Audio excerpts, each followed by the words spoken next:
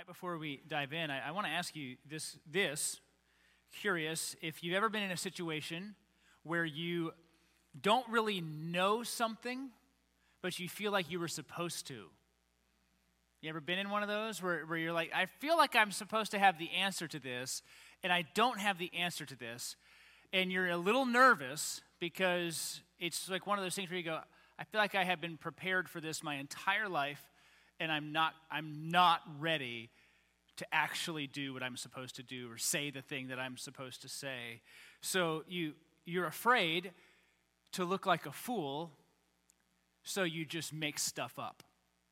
You just kind of act like you know what you were supposed to know, rather than just say, I've gotten it wrong, I should be aware, and I'm not. Two areas where this has happened in my own life are, these are minimal. I was going to say, there are bigger areas with more significance, but I'm too embarrassed to share them with you. So the two areas that I think of, one is seminary. And in seminary, I went to seminary really not knowing a lot about the Bible. I went to learn more. I wasn't like, I got this thing licked. I still, when I was finishing up my round of seminary at Dallas, I was trying to still become a public school teacher. That was my end game. I was taking tests to be a public school teacher. But it's funny because in seminary, people ask you questions and you're not sure if how you're even supposed to answer it. I mean, honestly, even recently, I've had an interaction with somebody where they asked me a question about what's your view on typology? And I was like, what do you mean? And I'm just kind of stumble my way through it because I'm honestly, sometimes still, I just go, I'm not really sure. This past week, I was teaching the perspectives lesson on history. That's why I wasn't here. I was teaching in Baton Rouge on the history of Protestant missions. And I had to confess to the class at the beginning, I'm really bad at history. Just so you know, I'm bad at this, but here we go. You have to listen to me for 55 minutes times 2 because those are the amount of sessions that you get. But I remember just going, I don't know. Am I Amill? Or am I covenant? Am I dispensational? What's my hermeneutic? Am I Arminian? Am I a Calvinist? What's Pelagianism? Do I like whole milk or soy milk? Do these all go together? Does a type of milk that you drink determine the type of theology that you have? Because it seems like it does. And so that was one where I just went, honestly, still, I started seminary in 2005, okay? It's 2022. There's still a whole lot of stuff I just act like I know. I just kind of go, I feel like an idiot, so I'm just going to go ahead and act like I know what's going on. The second area, maybe you can relate to this, Willie, coaching youth sports. Coaching youth sports. This is the fall of 2020. I'll coach a baseball team. I'll do it. If you go to my office, the books I still have out, there's a lot of books on theology, and then there's 3 books on coaching youth baseball. Literally staying up, reading. What? I sat with Nolan at a coffee shop. We sat outside of Starbucks for an hour and a half, and I was like, explain to me everything I need to know about how to coach 9-year-olds. And so when someone shows up who actually knows what they're talking about, you do feel a little better. It's really hard. It is hard for us to admit when we don't know things. It is harder for us to admit we don't know things when we feel like we should. When we feel like we should. This is like when you're in community group and somebody asks you a question and it's you feel like you're already supposed to know the answer, but you don't. And you're like, and what Bible book do we see that in? And you're like, I don't know what Bible book we see that in. Why don't you you tell me what Bible book that's in, and I'll tell you if you're right? Because we don't know what we're doing. And so I remember sometimes I sit across from people and their brain is so full of Bible knowledge that they start sharing it with me. They're like, well, you probably read this before. And I'm like, well, thank you for the flattery, but I don't know if I have. Hard to say I'm not certain. Hard to say I don't know. I haven't read that. I'm not sure. I don't have the answer to that. We want to be certain. So what can happen is either in humility, we admit we don't know something and we seek to understand it rightly. Or in pride, we just double down in our ignorance. A lot of us do that, especially husbands when they're trying to fix things. I'm going to get it done. You don't have to call anybody. I can fix this. I know what's going on. I know the problem. Meanwhile, you have your phone out and you're watching YouTube videos where it's how to change a light switch. You're like, okay. Does the black go to the white one, or the white one go to the black one, or do you find the same color? I don't know. Is this a three-way switch? What's a three-way? You know, and you really don't know, but you're just acting like you do. And you have the scars to show it. But imagine for a moment that you are a religious leader in the first century who is an expert in the scriptures. And someone claiming, or others are claiming, or the Messiah is here. And you have studied the scriptures backwards and forwards. You know all the answers. You're the one in the Bible study that is saying, hey, and you know what this says in this verse in this place. You have more Bible memorized than anybody else. You've forgotten more than I'll ever know. You're that person, and the Messiah's come. But it's not squaring up with how you would expect the Messiah to act, right? That, like he's doing things that you wouldn't have anticipated and living in ways that you wouldn't have thought, and you're really not sure what's going on, right? You have the same two options. You either humbly confess your lack of awareness, and maybe even you're misjudging of the Messiah, or you double down in your ignorance, and you just go, we can't be wrong. I can't be wrong. And so you must be wrong. Well, we're getting into a spot in John. You see this in 5. John 6 really is like the height of Jesus' ministry. And what I mean by that is it's the most popular he's going to be is in John chapter 6. And then he gets the bread of life discourse, and he says, unless you eat my flesh and drink my blood, and everybody's like, we out. We don't understand, not a cannibal, don't want to have anything to do with this. And everyone leaves. The thousands upon thousands of people who thought he was great when he was feeding them food out there on the mountainside, they all bolt. They liked it when he was giving them a free lunch, but once he starts talking about eating flesh and drinking blood and finding life in him, they go away. Well, we see in John 5, Jesus' interaction with the religious leaders, but it only ratchets up their hatred of him because they're doubling down in their ignorance. They're choosing only to understand the world that they have created rather than the world that God had created. And what we're going to see today is how they live in darkness. How they live in darkness. And really why they stay there. Why they stay in that darkness. And even though I would assume many people in this room, because I've talked to you, we've discussed, I know many of you in this room follow Jesus. I find it still, as we look at this passage, incredibly beneficial for us to recognize what pride and arrogance can do when encountering the Messiah. Because Jesus is about to rebuke these leaders for the ways that they don't see him. The ways that they really choose not to see him. And he brings them really strong words. And it follows the passage, John 5, 19 through 47, really breaks down in two movements.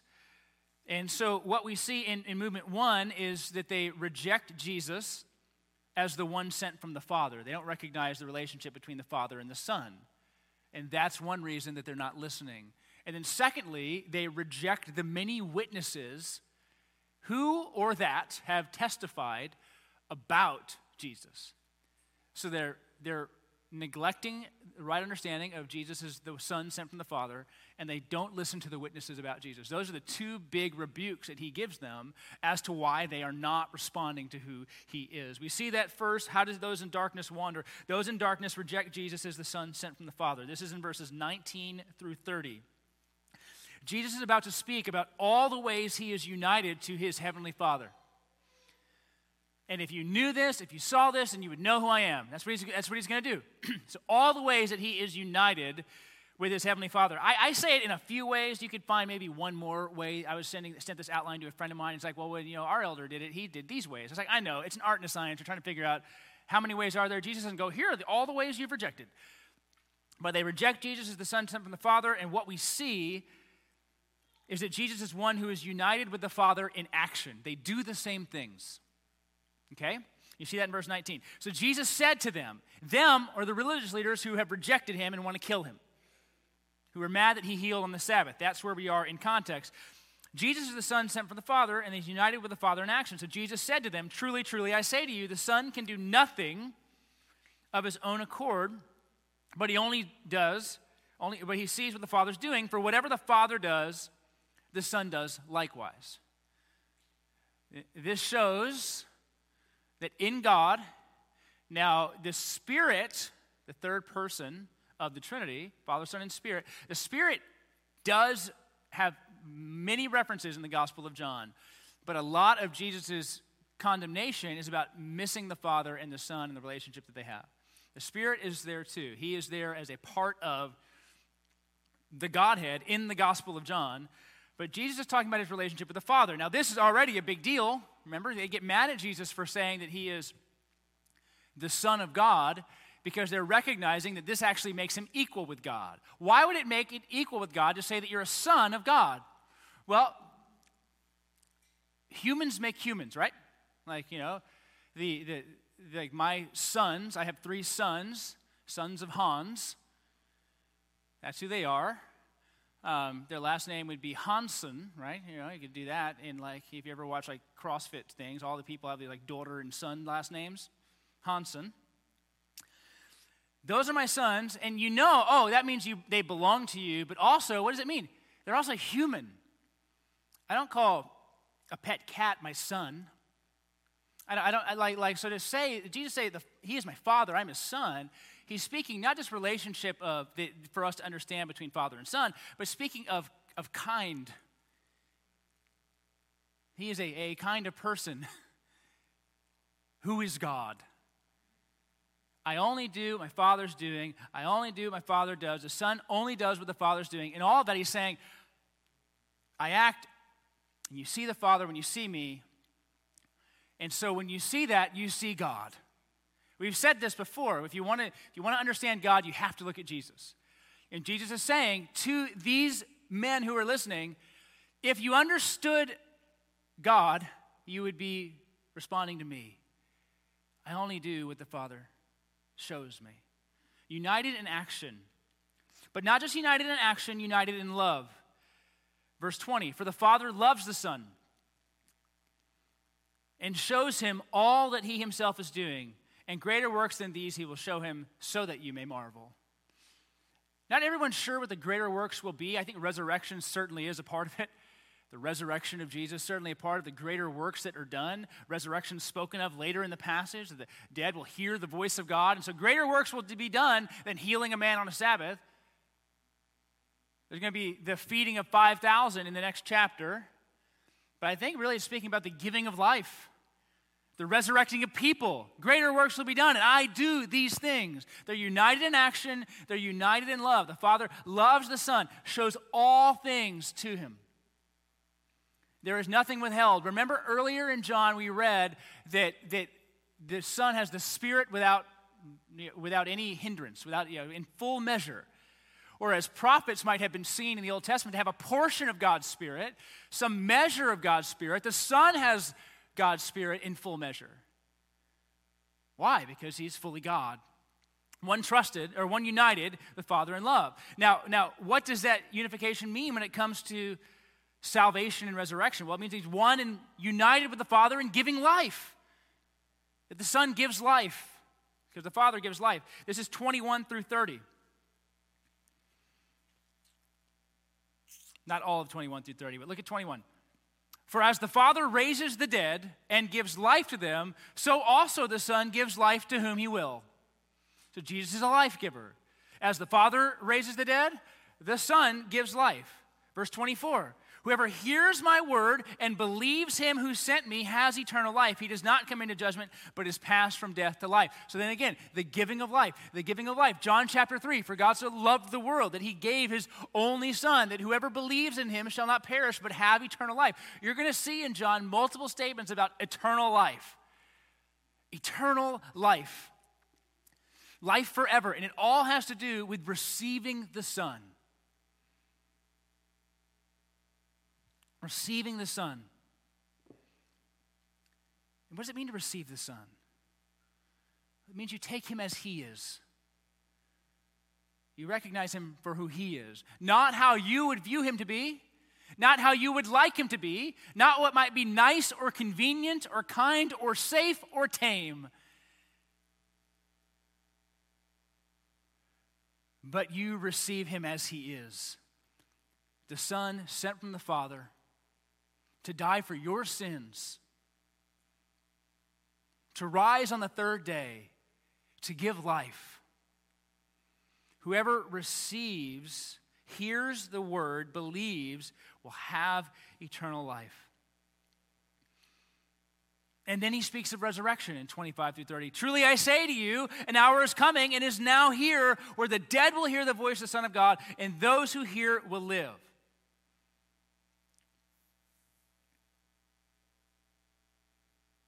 Now, does this mean resurrection? If you read in Matthew, there's this odd resurrection that happens at Jesus' resurrection. Anybody who reads Matthew all the way through, it might take you like the 10th time, but when you read through it, you're like, wait a minute. You have this moment when you read Matthew, you go, wait a minute. There's like there are other people who rose for a second, and then they were like, see you guys later. Like, did they go back into their tombs when it was done? Like, what happened there? Because there's this kind of brief, momentary resurrection that you see in the Gospel of Matthew that's nowhere else. And Matthew just writes about it just like he's writing about the weather. He's like, oh yeah, and then this happened, and they came out of their tombs, and they stayed for a while. Like, that's what you read. But what kind of life are we talking about here in John 5, 25, 26? An hour is coming, and now is here, when the dead will hear the voice of the Son of God, and those who hear will live.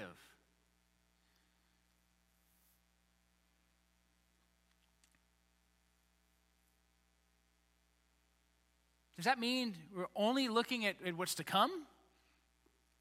Are we only looking at that Matthew resurrection? Are we only looking at the resurrection of Jesus?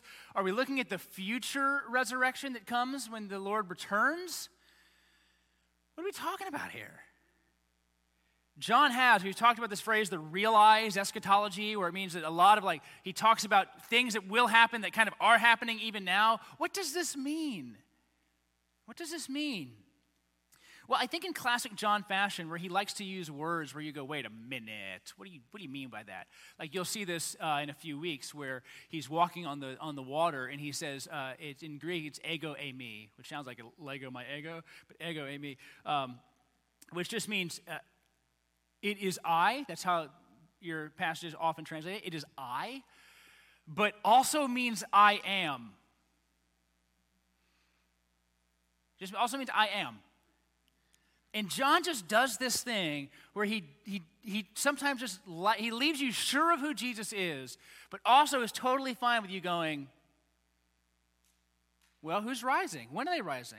I do think all who hear the voice of God, who understand the gospel message, upon belief, are transformed from death to life. And so all who hear will live. All who hear will live. That is not just a future promise, that is a current reality. When you respond to the gospel, you live. You have life. That's what John wants. He wants you to have life in his name. That life comes from God. And so the Father and the Son are united in giving salvation. This is about giving life, but also resurrection, because you do see that in verse 28. Do not marvel at this, for an hour is coming when all who are in the tombs will hear his voice and come out, those who have done good to the resurrection of life, and those who have done evil to the resurrection of judgment.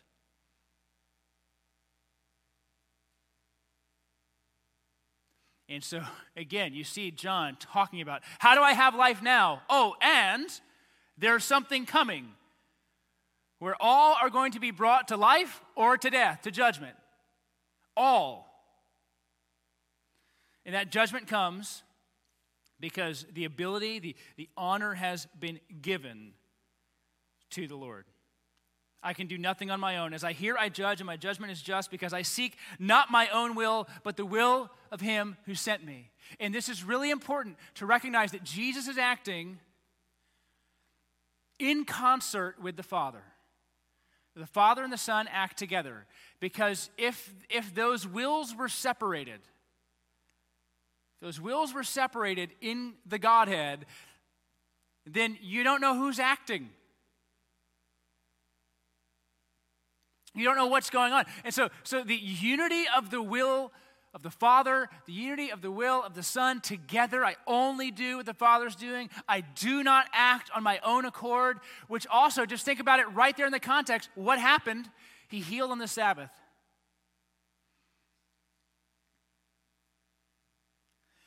Now, that makes me a little uncomfortable if I'm a religious leader, because now I'm getting mad. Look at this. Now I'm getting mad at Jesus for doing something he's not supposed to do, but he's telling me that he only does what the Father tells him to do. So if I go all the way with him in this, then what do I have to recognize? That God is permitting something that I've never permitted. These religious leaders have painted themselves into a corner. If he really is this person, then what just happened is okay. Which then means the way I've taught it is wrong. The way that I've communicated it is wrong. The expectation that I have placed on people is wrong. And remember how you have those two options? Humble yourself or double down? What happens? Double down. Double down. And it only increases, like the intensity only ratchets up. We see that he's united in the giving of life. We see that he has the ability to judge and give or receive honor. For the Father judges no one, but has given all judgment to the Son, that all may honor the Son just as they honor the Father. Whoever does not honor the Son does not honor the Father who sent him. And so this is becoming, it's becoming a quagmire of religious leadership to go, you're left with a decision. This is the thing with Jesus, is anyone who encounters Jesus is left with a decision to make. He either is who he says he is, or he's not. But it's getting hot in that kitchen. They're running out of good reasons to reject Jesus.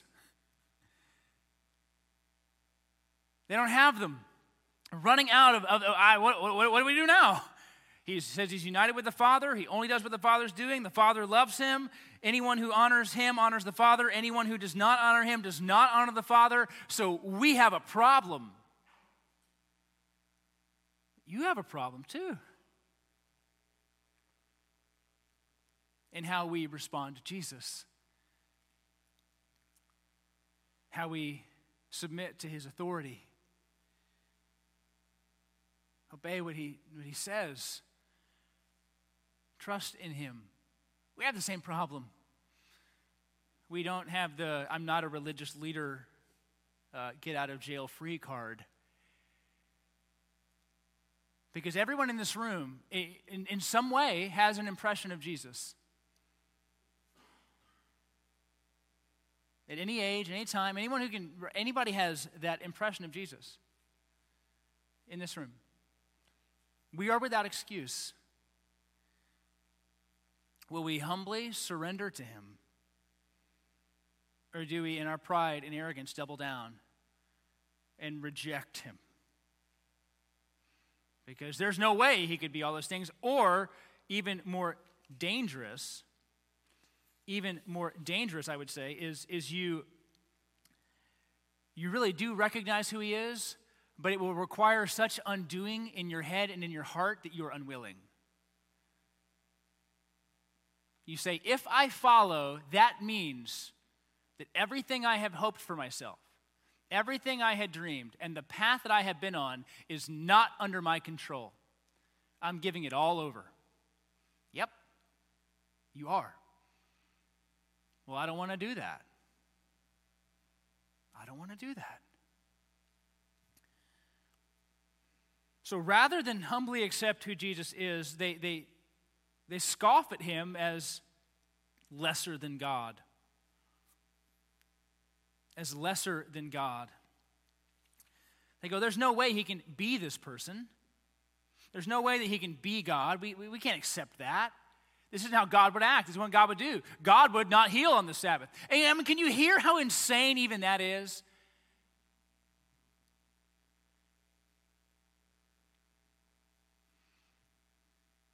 It's what would be similar for us in our world? Like giving a woman in labor a speeding ticket for trying to get to the hospital faster. Well, I'm sorry, the speed limit is what the speed limit is. And you were breaking it. And so I'm sorry you're giving birth right now, but I just need you to sign right here. I mean, it's insane in our heads to think this is how this might go. But the entire system that has been set up on what it means to follow God and what it means to honor God and what it means to listen to God, it's there. That whole system is there. And Jesus, in his obeying his Father, listening to his Father, working in concert with his Father, and all those things, he is disrupting what was understood as being right. And it's really hard. It's really hard. I have friends, and I'm probably one of these too, but friends who have grown up in more legalistic circles. Maybe that's you too. Maybe you've grown up in a legalistic church background where, like, you have to dress a certain way and you have to talk a certain way and you have to read a certain kind of Bible and you have to, like, everything's just kind of there. And even though you recognize cognitively that you are free from those things, that, like, that's not faithfulness, there still can be this difficulty to embrace it because it still feels right. It still feels right. I remember talking with a friend of ours, and she had said, it's still sometimes hard for me to see people act a certain way in church or talk a certain way, or like it doesn't feel right because I had grown up for years and years viewing church as X and life in Christ like this. And when I see people not doing that, there's still this part of my flesh that feels like it's wrong to do that.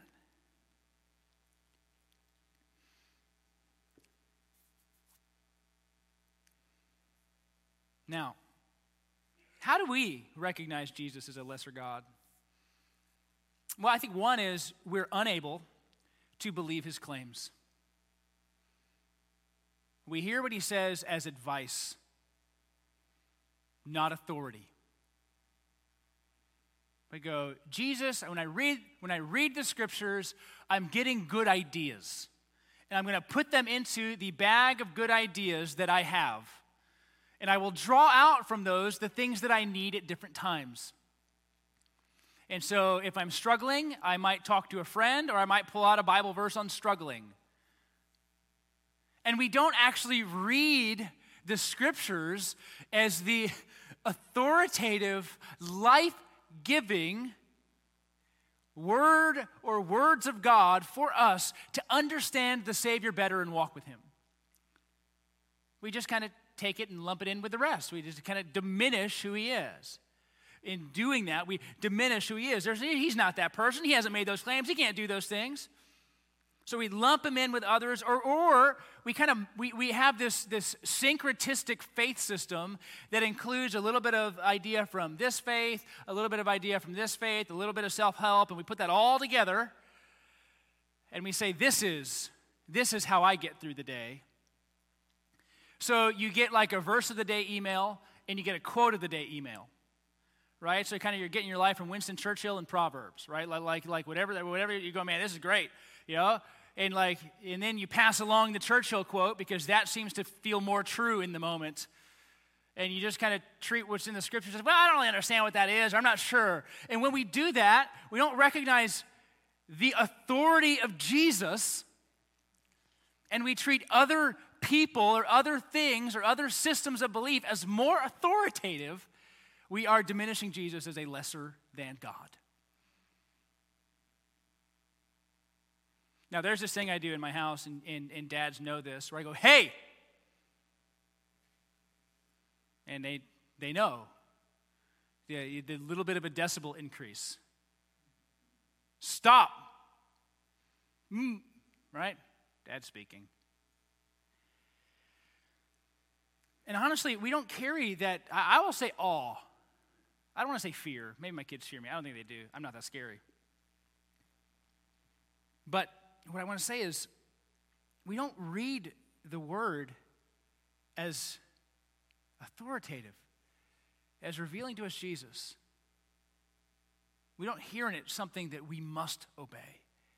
that we must follow. We listen to it as kind advice from older people who lived before us. And that sometimes is good, and sometimes they're out to lunch. And we don't need those passages. So I think we do the same thing.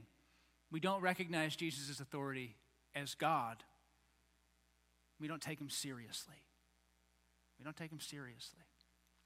Secondly, that second way that they reject him, those in darkness reject him, is they reject the witnesses that proclaim Christ. Now, in verses 31 through 47, Jesus is going to go through a long list of ways that others have testified about him. Remember, John uses that idea of witness, or to witness as a verb or witness as a noun. That idea, martureo, or martyr, you ever heard that phrase, martyr? Kind of come to the idea of the one who witnesses. Now, what we have here in John is he uses that verb or noun, that idea of witness or testify, a lot. I think, I can't remember the count, I think it's over 60 times John uses that idea of witness or testify, both either as a verb or a noun.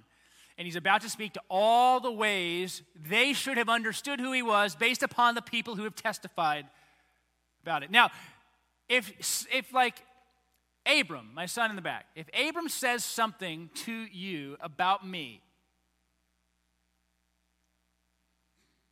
my guess is, because you're nice people, you would believe him. My guess is. You might not. I mean, you know. But let's just assume you do. Like we believe sometimes what other people say about one another very quickly. But Jesus is about to line out significant witnesses. And he's saying to these leaders, you have not heard a one of them. Here's the first witness. The witness of the Father. Now, I say the Father. Some might say John the Baptist. I'm going to say the Father for a reason, because he's about to get to John the Baptist. If I alone bear witness about myself, verse 31, my testimony is not true. There is another who bears witness about me, and I know that testimony that he bears about me is true. That could be John the Baptist. He's going to go right into John the Baptist. It could also be the voice from the baptism. Remember when Jesus was baptized, and then as he came out of the water, there was a voice, and it said, "This is my son." That voice testifying about who Jesus was, because Jesus was just talking about his relationship between the Father and the Son, I do think that lends a little bit of weight to the idea that there is one who testifies about me, and the testimony he bears about me is true. When the Father says, "This is my Son, whom I love," right? Like, this is my son. So could it be John the Baptist? Yes, it could be John the Baptist. But that testimony at the beginning of Jesus' ministry of the Father testifying about the Son, even though that's not in the Gospel of John in the way that we know it, who was it, Carson? We're saying very, very likely that testimony of the Father toward the Son was known. That the voice, that people would be aware of that testimony that the Father gave. So I think it's the witness of the Father. If it's the witness of John the Baptist, okay. We're about to get to the witness of John the Baptist, though, in 33 through 35. So I'm going to say that's the second witness. You sent John. He has borne witness to the truth. Not that the testimony that I receive is from man, but I say these things so that you may be saved. He, John, was a burning and shining lamp, and you were willing to rejoice for a little while in his light. This just means you came to the revival, and then you left. You left the same. You were willing to enjoy it for a little while. You saw what was going on, a little excited, and then you left. Why? Why would you leave? Well, John was saying some things about a baptism of repentance. He was pointing to a Messiah. And so it makes sense that if you can't like only part of John. If you're going with John, you go with all he's saying. And he was saying some stuff about Jesus the Messiah they were probably not willing to hear. So John came into the world. He testified. He was a burning and shining lamp, shining brightly as a testimony to Christ. But they were only interested for a little while. So the witness of the Father, the witness of John the Baptist, there's also a witness of Christ's works, the things that he's done. Now, remember this, and I saw this, I think even this week, that in John, there are many signs that Jesus does. And the sign exists in a sense that you see through it to who he is. You don't marvel at the sign. You marvel at the Savior. Okay? But in the Gospel of John, what we often see, and we'll see it again in the feeding of the 5,000, is people marvel at the sign. This is the guy that gave us bread. This is the guy that gave us fish. Do it again. Do it again. And not only that, but they even say to him, well, what Moses gave us was better because it was for 40 years. I mean, that's like that. That's what they bring his way. Moses, you did this once. You did this one time, one meal. Moses gave us 40 years of this stuff. You're going to have to up your game if we think you are who you are. That's really, that's the response that they have to him. And Jesus is going to flip it, and he's going to say, it was my father, not Moses, FYI. And, I mean, there's also this whole thing throughout John, which is if you're not going to believe unless you have a sign. So Jesus does signs, but the signs point to him. They don't just point to how cool he is. Like we talked about the sleight of hand magician, the guy, I love those people. I was in college at Magic Masters, buying magic tricks, making things float, and using all this, trying my best. I'm a hack of a magician, but I can fool my kids. But that's where they become. Hey, Jesus, do another trick. Do another thing, right? Like move the curtain, and then, more bread's there, right? That's how they were looking at him. And so he goes, I have works. The testimony that I have is greater than just what John said, verse 36. The works the Father has given me to accomplish, the very works that I am doing, bear witness about me that the Father has sent me. And the Father who sent me has himself borne witness about me. His voice you've never heard, his form you've never seen, and you do not know his word abiding in you. You do not have his word abiding in you, for you do not believe the one whom he has sent.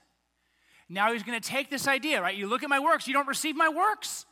You don't receive what was spoken about me. You don't receive what John the Baptist has said. You don't receive the works that I do. And then fourthly, he's going to say, you don't receive what has been said in the past. What the scriptures have spoken. The witness of the scriptures. You search the scriptures because you think that in them you have eternal life, and it is they that bear witness about me. Yet you just circle that word, yet you refuse. You refuse to come to me that you may have life. I don't think we recognize just how antagonistic people are to the gospel message.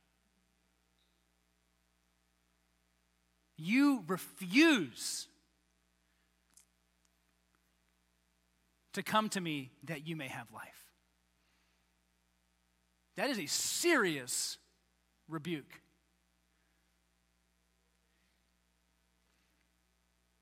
And I'll say this, even in our sanctification, our walking out of life with the Lord, that we become more like him even as we grow in him.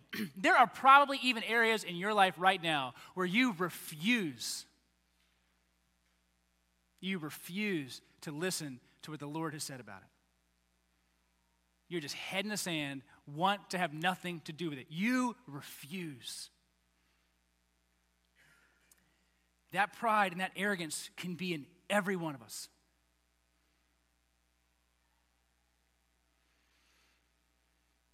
I do not receive glory from people, but I know that you do not have the love of God within you. He continues in verse 45.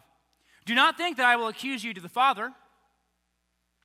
There's one who accuses you, Moses, on whom you've set your hope. What does that mean? It means you've set your hope on works of the law to accomplish for you satisfaction with God. You've set your hope on Moses, his system, the laws, and following them. Now remember the anger and healing on the Sabbath. You live this way. You've set your hope on that.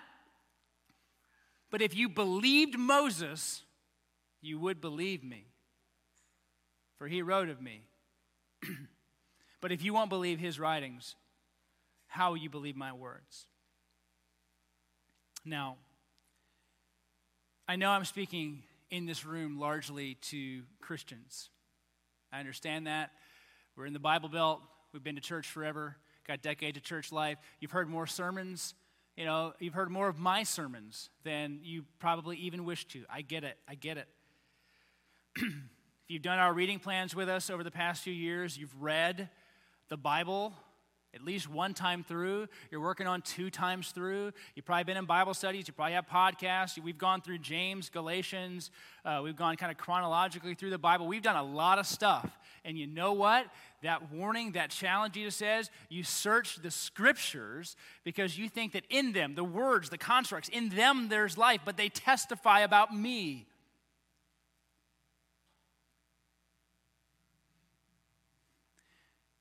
That's the challenge.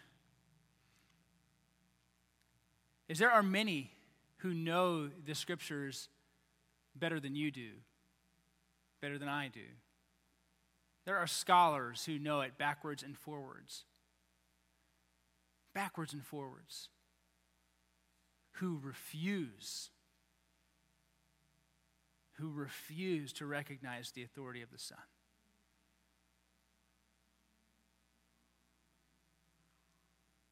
And I get nervous sometimes even for us. Drag racing down Ella. I get nervous even for us because we can fill our minds with Bible knowledge and not fill our hearts with the love of the Savior. We can argue theology better. We can come across sharper, more learned, able to articulate nuances of doctrine. And you can defend all the things where, in the seminary class where I'm like, I don't know what I am. I don't even know what that is. Or whatever, Ationalist or whatever, Indian. I don't know what those are. I'm not an ism or an ist. I'm not sure. And some people can throw down heavier and harder and better, and they can better articulate it, and their hearts burn cold. Cold. Because the reading of the Scriptures is an end unto themselves and not an opportunity to better understand the goodness of Jesus.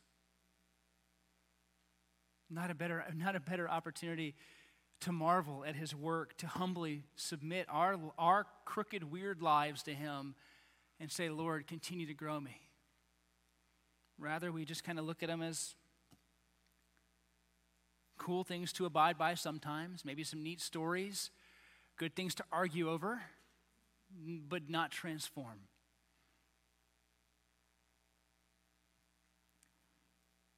And that's always a fear I have when I read that. You search the Scriptures because you think in them you have life. I mean, we use the phrase search the Scriptures here, don't we? We say, okay, search the Scriptures, search it out, figure it out. Be like a Berean, be a good Berean. Search them out, be sure everything's said. But if it doesn't grow your heart for the Savior, then what are you in it for? What are we trying to do? Trying to show off our Bible knowledge. Trying to win at Bible camp, Bible drill. I can do it. I know it. I can get it. And so it's hard to say, I want everyone in this room to be a more serious student of the Scriptures. I do. I want that for myself. I want that for you. I want you to read it. I want you to know it. I want you to memorize it. I want you to meditate on it. I want you to pray it. I want you to discuss it. I want you to be, I want that for everybody in this room. But there are so many times where you can just get into a theological debate about something just because you like to spar and your heart doesn't do a thing. The Lord transforms hearts.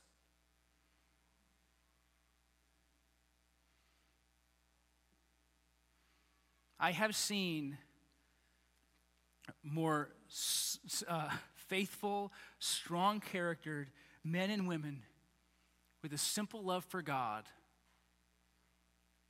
who will not be able to answer every bit of doctrine, who don't know all the books, all the authors, all the controversy, who have no idea what eternal functional subordinationism is and why it matters for your view of Trinitarianism and why it's a little a little weird. Like they just go, I don't even know what that is.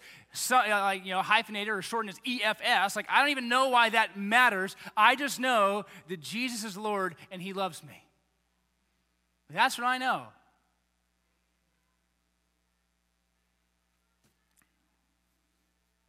That's okay. If with every reading of every page, of every verse, of every idea, of every prayer, it's just a greater humility and recognition that God loves you and sent his son for you, I'm okay. I'm okay. Because if we search the scriptures and don't see the Savior, then we're missing why they even exist. And that was the rebuke Jesus gave to these leaders. You're hanging your hopes on living and works of the law, thinking that Moses is going to save you. Moses is going to condemn you because they testify about me. What do they do instead of humbly submitting themselves to God? They receive glory from man and seek earthly praises.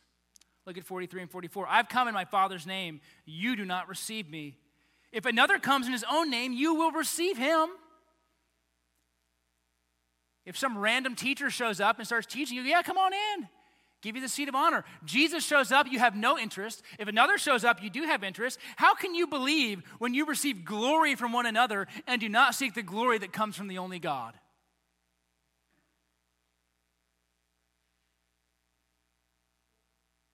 You can't believe if you're only in it for your ego versus the blessing that comes from being united with God through Jesus Christ.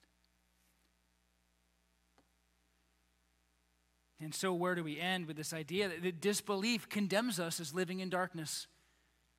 Rejecting Jesus as the Son sent from the Father, rejecting the witnesses about Jesus. His Father has spoken, what John the Baptist has spoken, what his works have testified, what the scriptures testify. We can refuse rather than humbly submitting ourselves to the authority and good graces of our Savior who died for us.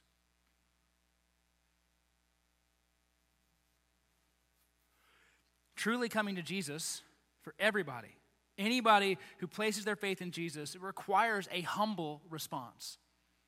I'm not talking about the intensity of the humility. I'm not going to be, well, are you a 9 out of 10 or an 8 out of 10 or a 7 out of 10 or a 3 out of 10?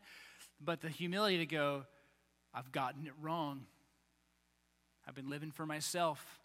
I've been my own savior. I've rejected and refused to listen to what is true. Coming to Christ requires a humble response to what God has revealed in his Son. It requires acceptance of what he has done is true. And walking in light then is available for all who trust in Christ. We aren't in darkness anymore if that's the case. We're in light. That's again that theme that you see throughout John of people who are in darkness or in light. And you see what darkness does or how it operates. It rejects Jesus. It refuses to listen to those who testify about him. It pursues its own ends, its own glory, its own fame, at the expense of their soul, rather than the humble bowing before a God and Creator who came and gave himself for us. That's our Lord. And he is due all praise, all honor, all worship. He is worth it. Do we see him?